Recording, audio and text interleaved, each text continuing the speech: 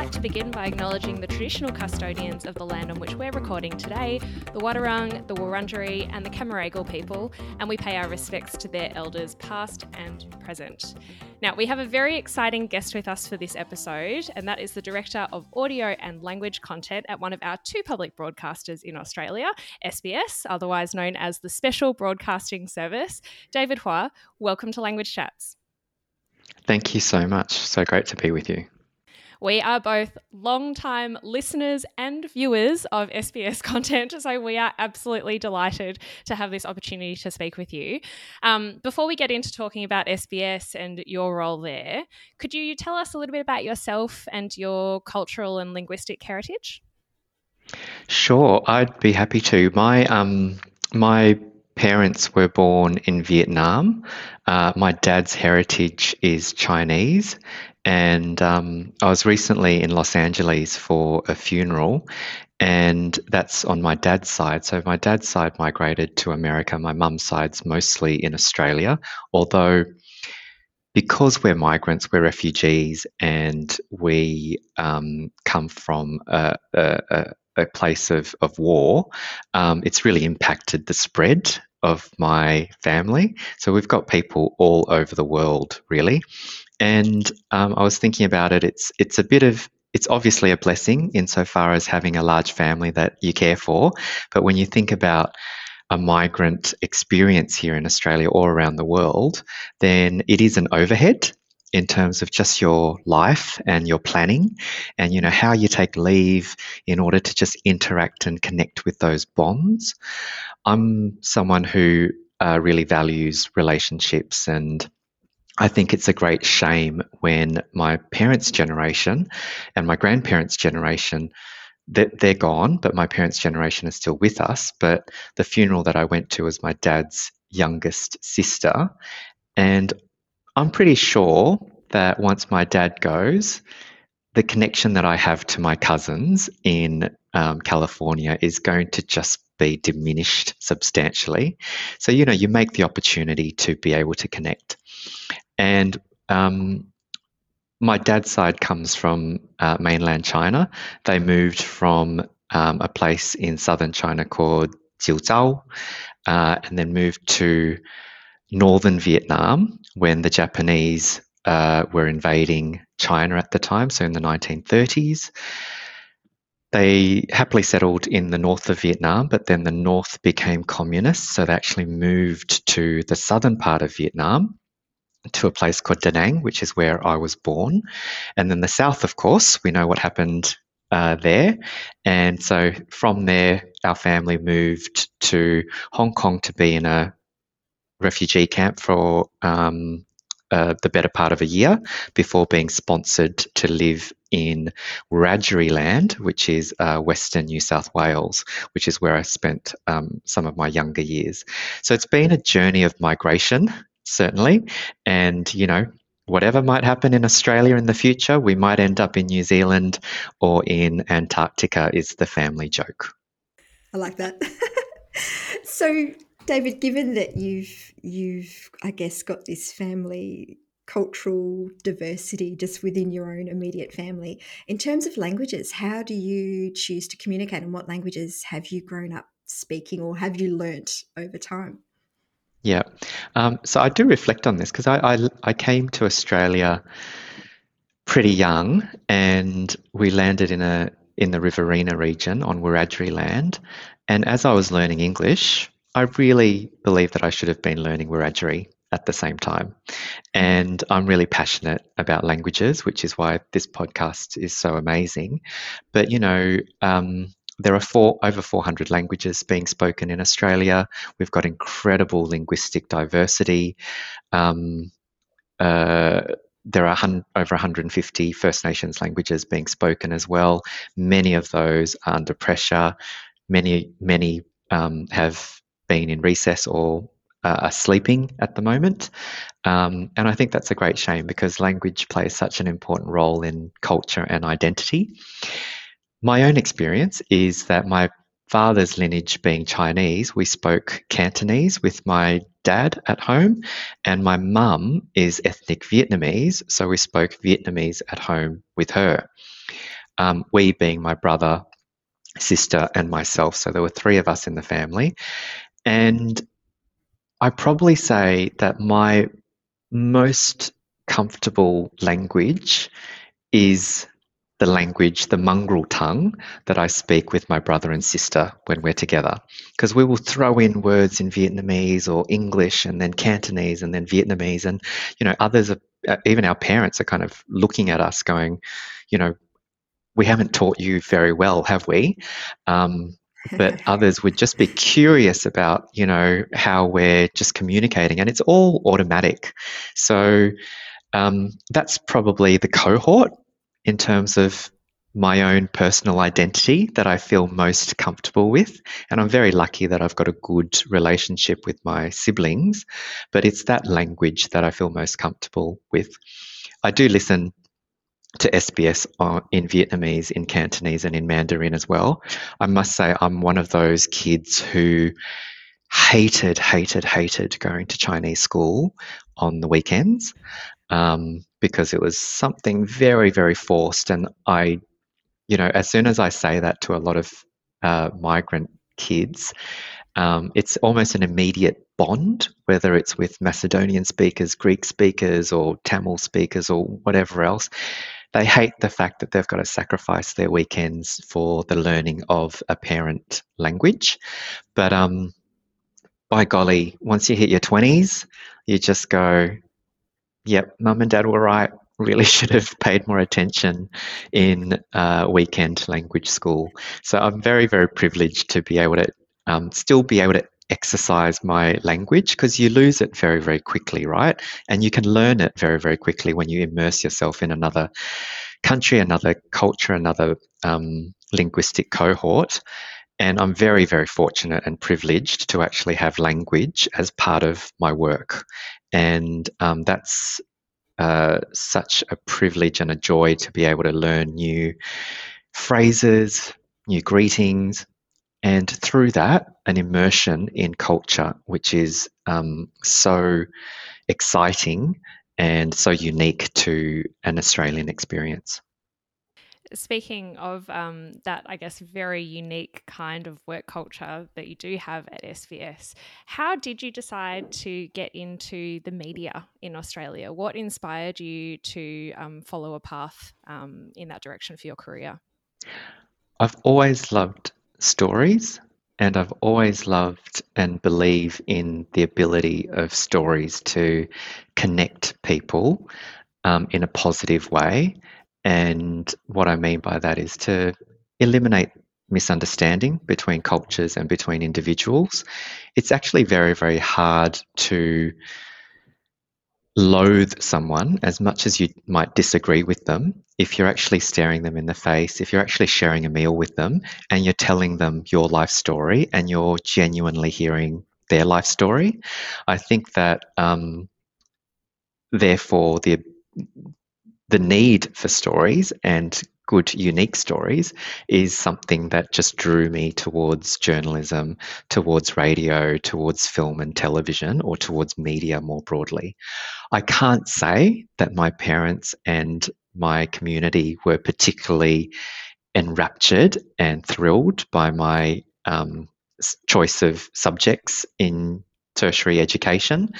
And that's something that I'm very, very cognizant of for a lot of people from diverse backgrounds in Australia and around the world, because they don't necessarily see, or culturally they're not brought up in a community where, the arts is particularly valued, or that the media is necessarily trusted.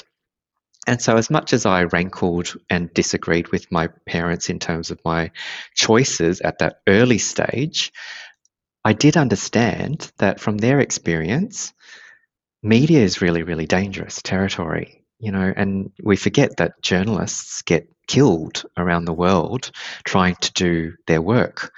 And, you're drawing a journalist's salary as well in expensive Sydney, expensive Melbourne, expensive Hobart, and expensive Australia. And there's a lot of sacrifice and personal motivation that needs to go into whatever success might look like in this world.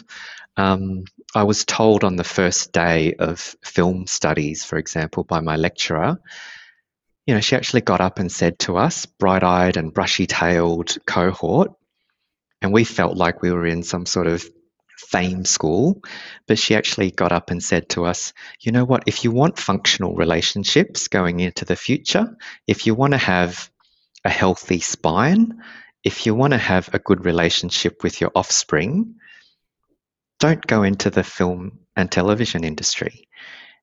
And we just all kind of looked at each other and just kind of, well, thanks for the pep talk.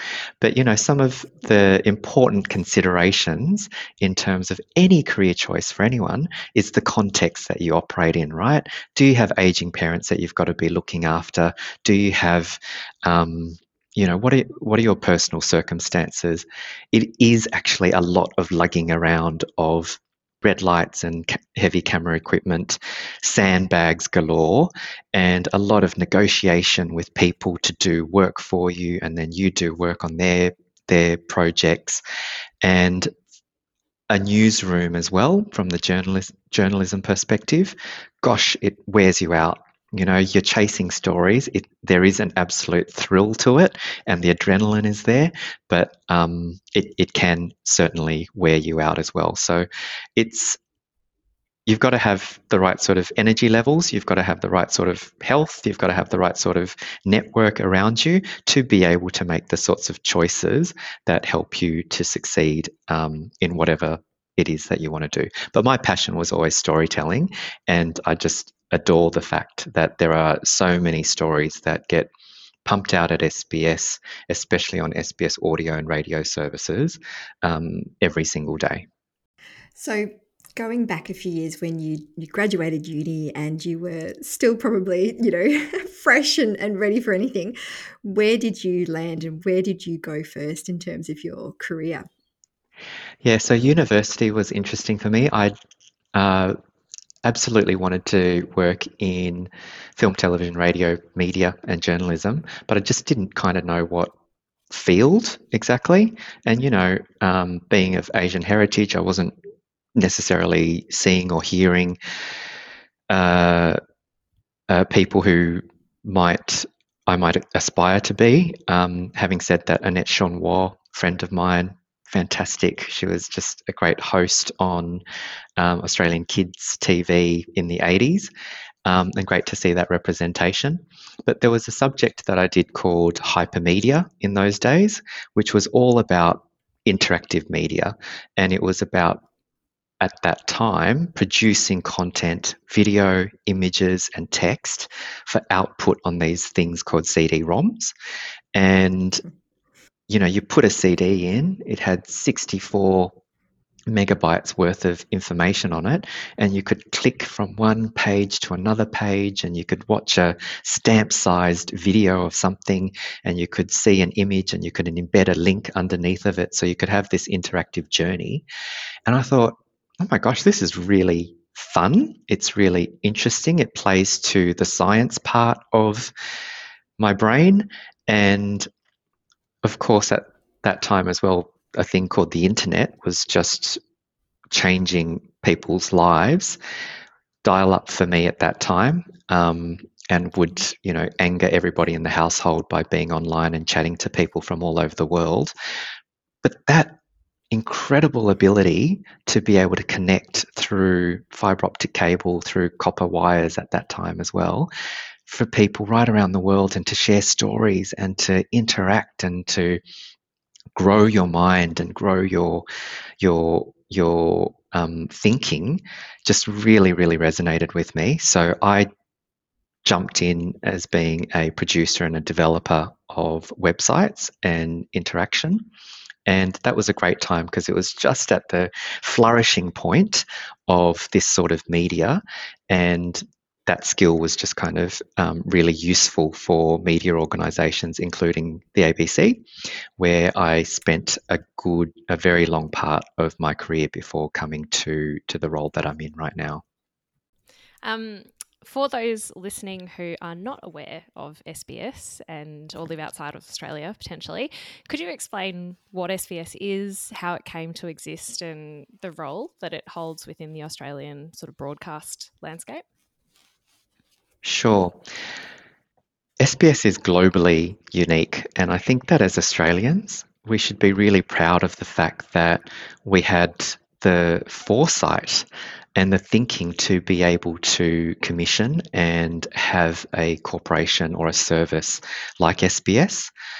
I love the origin story of SBS. It started out as two radio stations in Sydney and in Melbourne, 2EA and 3EA, for the EA standing for Ethnic Australia. And it was commissioned because in the mid-70s, Australia was rolling out a new healthcare system, which was called Medibank, now known as Medicare. And all parts of Australia needed to understand how to go and see a doctor, how to go to a hospital, because health is one of those things where you're only as good as your weakest link in the community, and everybody, we want, of course, to have good health outcomes.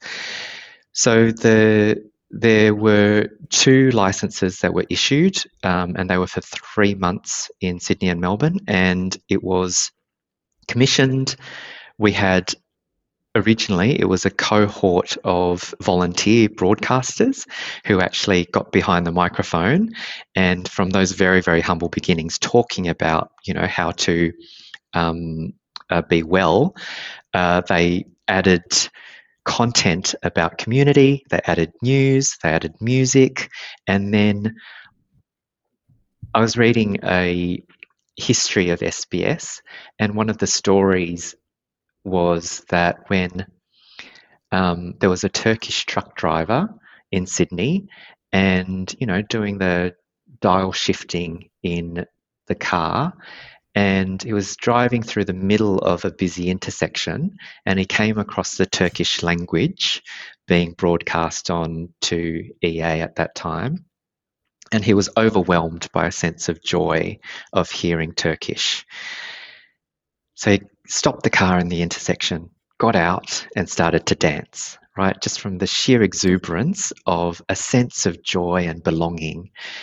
And I think we now really take for granted and we underestimate the type of value that language, especially broadcast in Australian media at that time, and the role that played in delivering a sense of belonging for people. And I love stories like that. There's plenty of others across the 60 plus languages that we've got.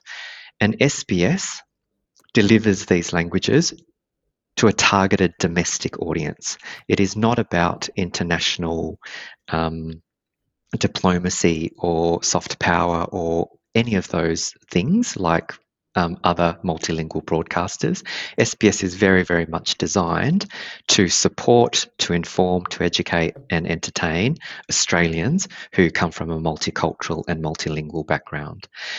I kind of think about what we did during the pandemic, and I'm sorry to have to raise COVID, but it's almost like this moment where SBS's original purpose of being commissioned around, the health of the community was really, really showcased during the pandemic, and how important it was for SBS to actually do not only the re-expression and the translation of public health messages and to do the live interpreting of press conferences from our leaders to give people timely information, but to also tell the stories that were important for people to be able to make the right sorts of decisions about their healthcare. To add to that as well, we live in an age which we're calling, post-truth in journalism, and we live at a time when people don't really want to look on the other side of, the ideological spectrum and to engage with people who might disagree with them. And we live in a world where social media services our own preferences and reinforces our own worldview rather than challenging them.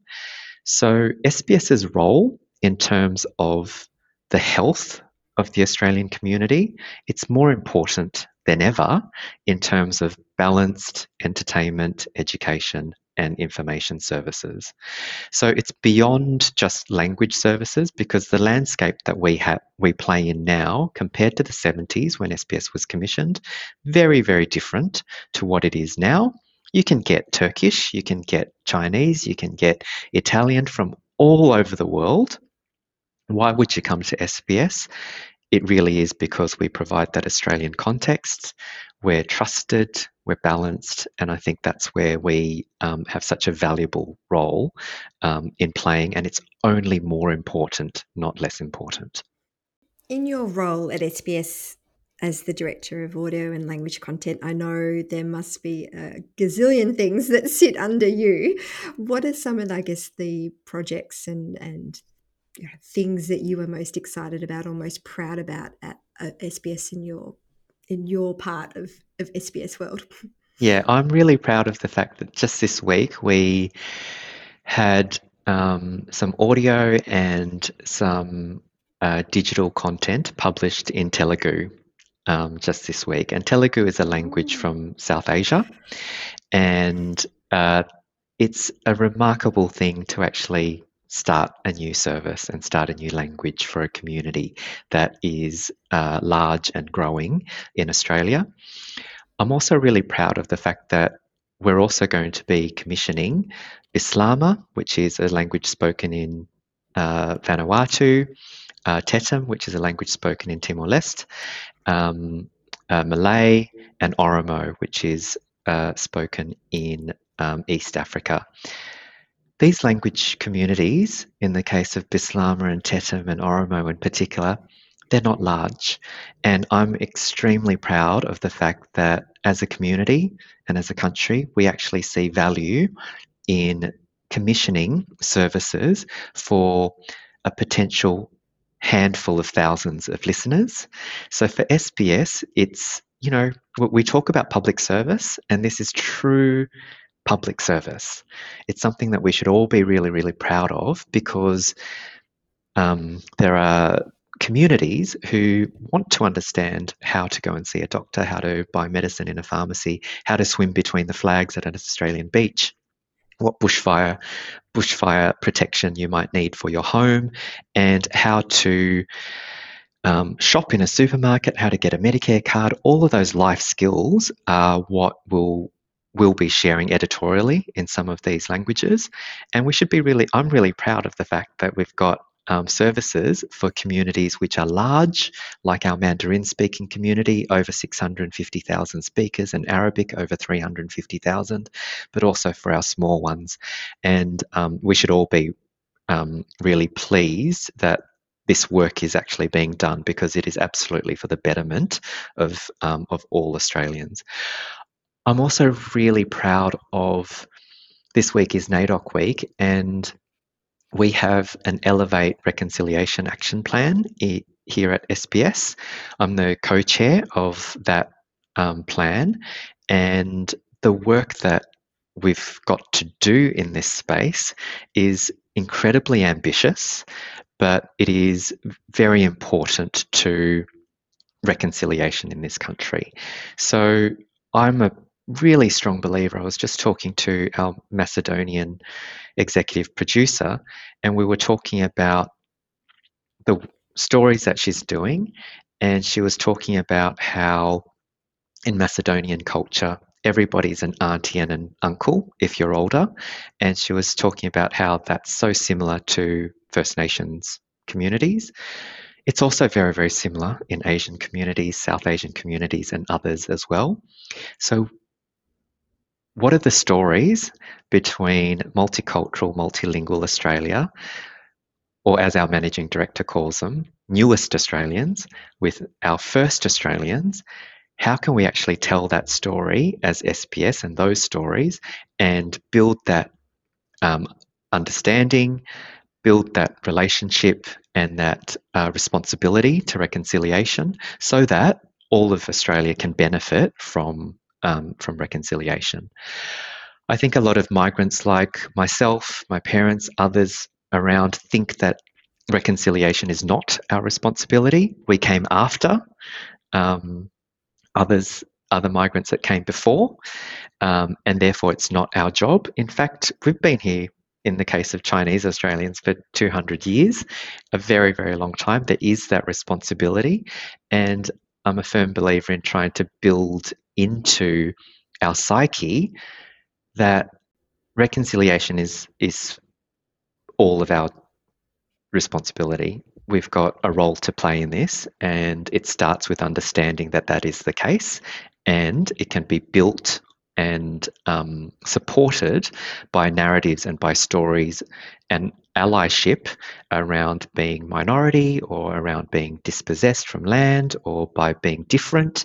All of those things are very, very similar experiences which we can build on, and which SBS certainly has a role to play. I was really happy to see actually in this week, which is NAIDOC week at the time of recording, of course, that SBS actually has available an acknowledgement of country in, I think it's probably about 40 or so languages, to show that I suppose people who do maybe work or communicate in another language in Australia can recognise the traditional owners of the land on which they're perhaps meeting on or gathering on in their language as well, and that SBS provides that. I suppose that framework, and perhaps, and I think it's got an example as well of what an acknowledgement of country is, as well as an a description of what it actually means. So, why do we acknowledge country, and why is that recognition important? Which I think, for, as you said, for lots of other people who are newer Australians and have come into this environment, sometimes a big question that comes up is, why do you do this? Why do you acknowledge country, and what is it for? And obviously, those who have listened to our podcast, for those who have listened to our podcast for quite some time, you'll know that we started doing acknowledgement of country at the beginning, and that's because it's important to us as well to have that recognition. But yes, this question does come up a lot with people when they do arrive in Australia, and they go, "Oh, what is this? What is this custom?" I am really proud of the fact that beyond measures of things like 6 million podcast downloads per month, which is great for us as an organisation and for our audiences, the impact of what it is that we do is not measured in just strict numbers. And the acknowledgement of country that we've rolled out on all of our language programs across all 60 plus languages is something that does spark curiosity in our listeners, and they will ask us about why we're doing this, what does it mean, and that really is a measure of impact. One of the really proud moments that I've had in this job is to hear from the community that speaks Malayalam, which is a language in South Asia, say that they've used SBS's acknowledgement of country for their community meetings, right? And so that's never going to be captured as a unique visitor or as a podcast download or as any of those kind of measures of reach or share or revenue that might be important to many organisations, including ours, but it is a measure of incredible impact. And, that's the sort of work that is done by our producers and the team here, which I'm really, really proud of. So, as you know, David, Beck and I are big into podcasts in general, and I know that podcasts are a huge part of now what SBS focus on and deliver. Can you tell us a little bit about what SBS, because they're early adopters in the whole podcasting world in terms of getting audio content out there, and not only in all these other amazing languages.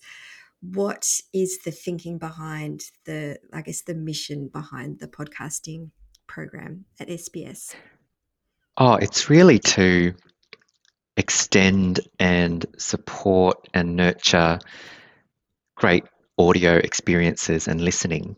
I think that the relationship that audiences have with human voices and with stories that are told orally um, is has a really unique role in media consumption. And for a lot of Australians, downloading a podcast and having a listen to it is a very natural habit and it's growing. But for a lot of places around the world, it isn't. And in some cases, the work that we do at SBS is not only to produce the compelling content and to distribute it on platforms that audiences might be consuming on, but also to handhold some of our audiences into a habit or places where they can listen to podcasts. In some cases, when we are out and about in communities, we actually help people to download the SBS Audio app or just to show them on Apple and Spotify, which they're already listening to music on, how to actually find our language content. And sometimes people will go, SBS Greek, it's for Nonna and Papa, it's not for me. Or SBS Italiano, not for me, but, happily will sit with grandma and grandpa or my parents if they're listening. But then, you introduce them to slow Italian fast learning or to a Greek podcast, and they will know that it is something for them. So the podcast strategy is very much about ensuring that there's ongoing relevance for the great work that we do and the storytelling that we've produced and the quality storytelling that we've produced over decades. We're also just very, very keen to be able to hear from our audiences and to participate with our audiences. Our producers are from the communities that we actually serve, and that's a really important point of pride for all of us as well. And we've got a podcast call out at the moment where audience members or producers of podcasts can actually submit their ideas to work alongside us. So it's not just SBS and our producers coming up with great ideas, but we're actually working with community to be able to tell stories that, you just wouldn't otherwise be able to tell. Yeah, fantastic. And then one final question for you, I suppose, in the context of everything that you've said today.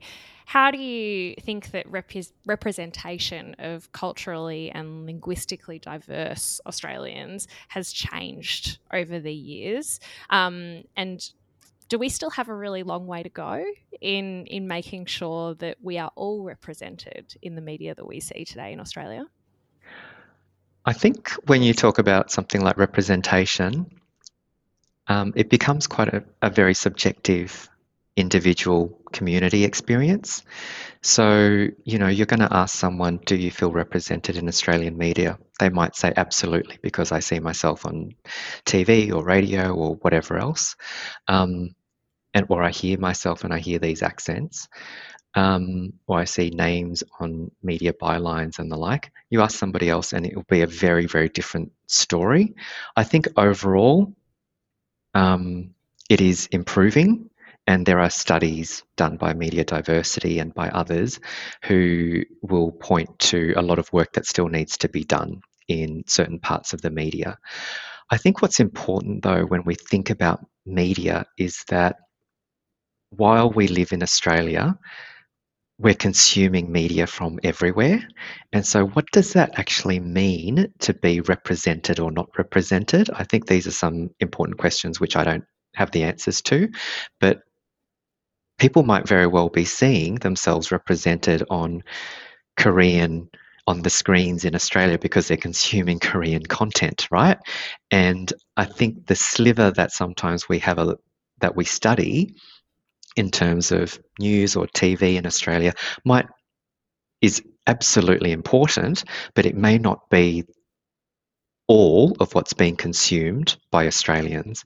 And therefore, what are the measures of being able to, I think, talk about an Australian identity and talk about how we can be inclusive and how we can have shared experiences in a way that unites and provide social cohesion, as opposed to the challenge of this age, which is that media consumption is so fragmented that people can consume anything from anywhere and actually not necessarily be consuming any Australian media whatsoever. So does representation actually then matter in some ways? So these are big questions, right? I don't necessarily have the answer, but I think it's important to have all of those consideration points so that how Australian media, in fact, can be competitive in this world where choice is boundless and the need for quality Australian stories that provide us with a shared sense of identity is the work that actually needs to be done across the media landscape. Yes, wonderful answer to a very difficult question. Thank you. David, before we let you go, is there somewhere that you would like to direct listeners to find out more about SBS in general, or if they would like to connect with you directly? Is there somewhere if you would like to? Sure. I hardly use social media anymore for a number of different reasons. But yes, they can certainly DM me on Twitter, and then that is a great way of connecting. And certainly sbs.com.au is the place to be able to find SBS-related material, and that's across the board. Oh, thank you, David. We really appreciate you giving up your time today to come and speak to us on Language Chats. It's an absolute pleasure. Thank you so much. 谢谢你，非常多谢。谢谢你，请come on。请come on。 Thanks for listening to another episode of Language Chats. If you'd like to find out more about us and what we do, then you can go to our website at www.languagelovers.com.au. You can also find us in the normal internet places. We're on Facebook, Language Lovers AU, and also on Instagram, languagelovers.au. If you'd also like to get involved in the conversation a little bit more, we have a Facebook community, and you can find our group at Language Lovers AU Community. We would love to see you there. And don't forget, you can subscribe to Language Chats so you don't miss any future episodes. And if you have a quick 30 seconds, we would love it if you could leave us a rating and review. We read every comment and we love hearing from you. Please don't forget to share the episode with other language learners that you know who might find some value in our chat today. And we can't wait until the next episode. See you then. See you next time.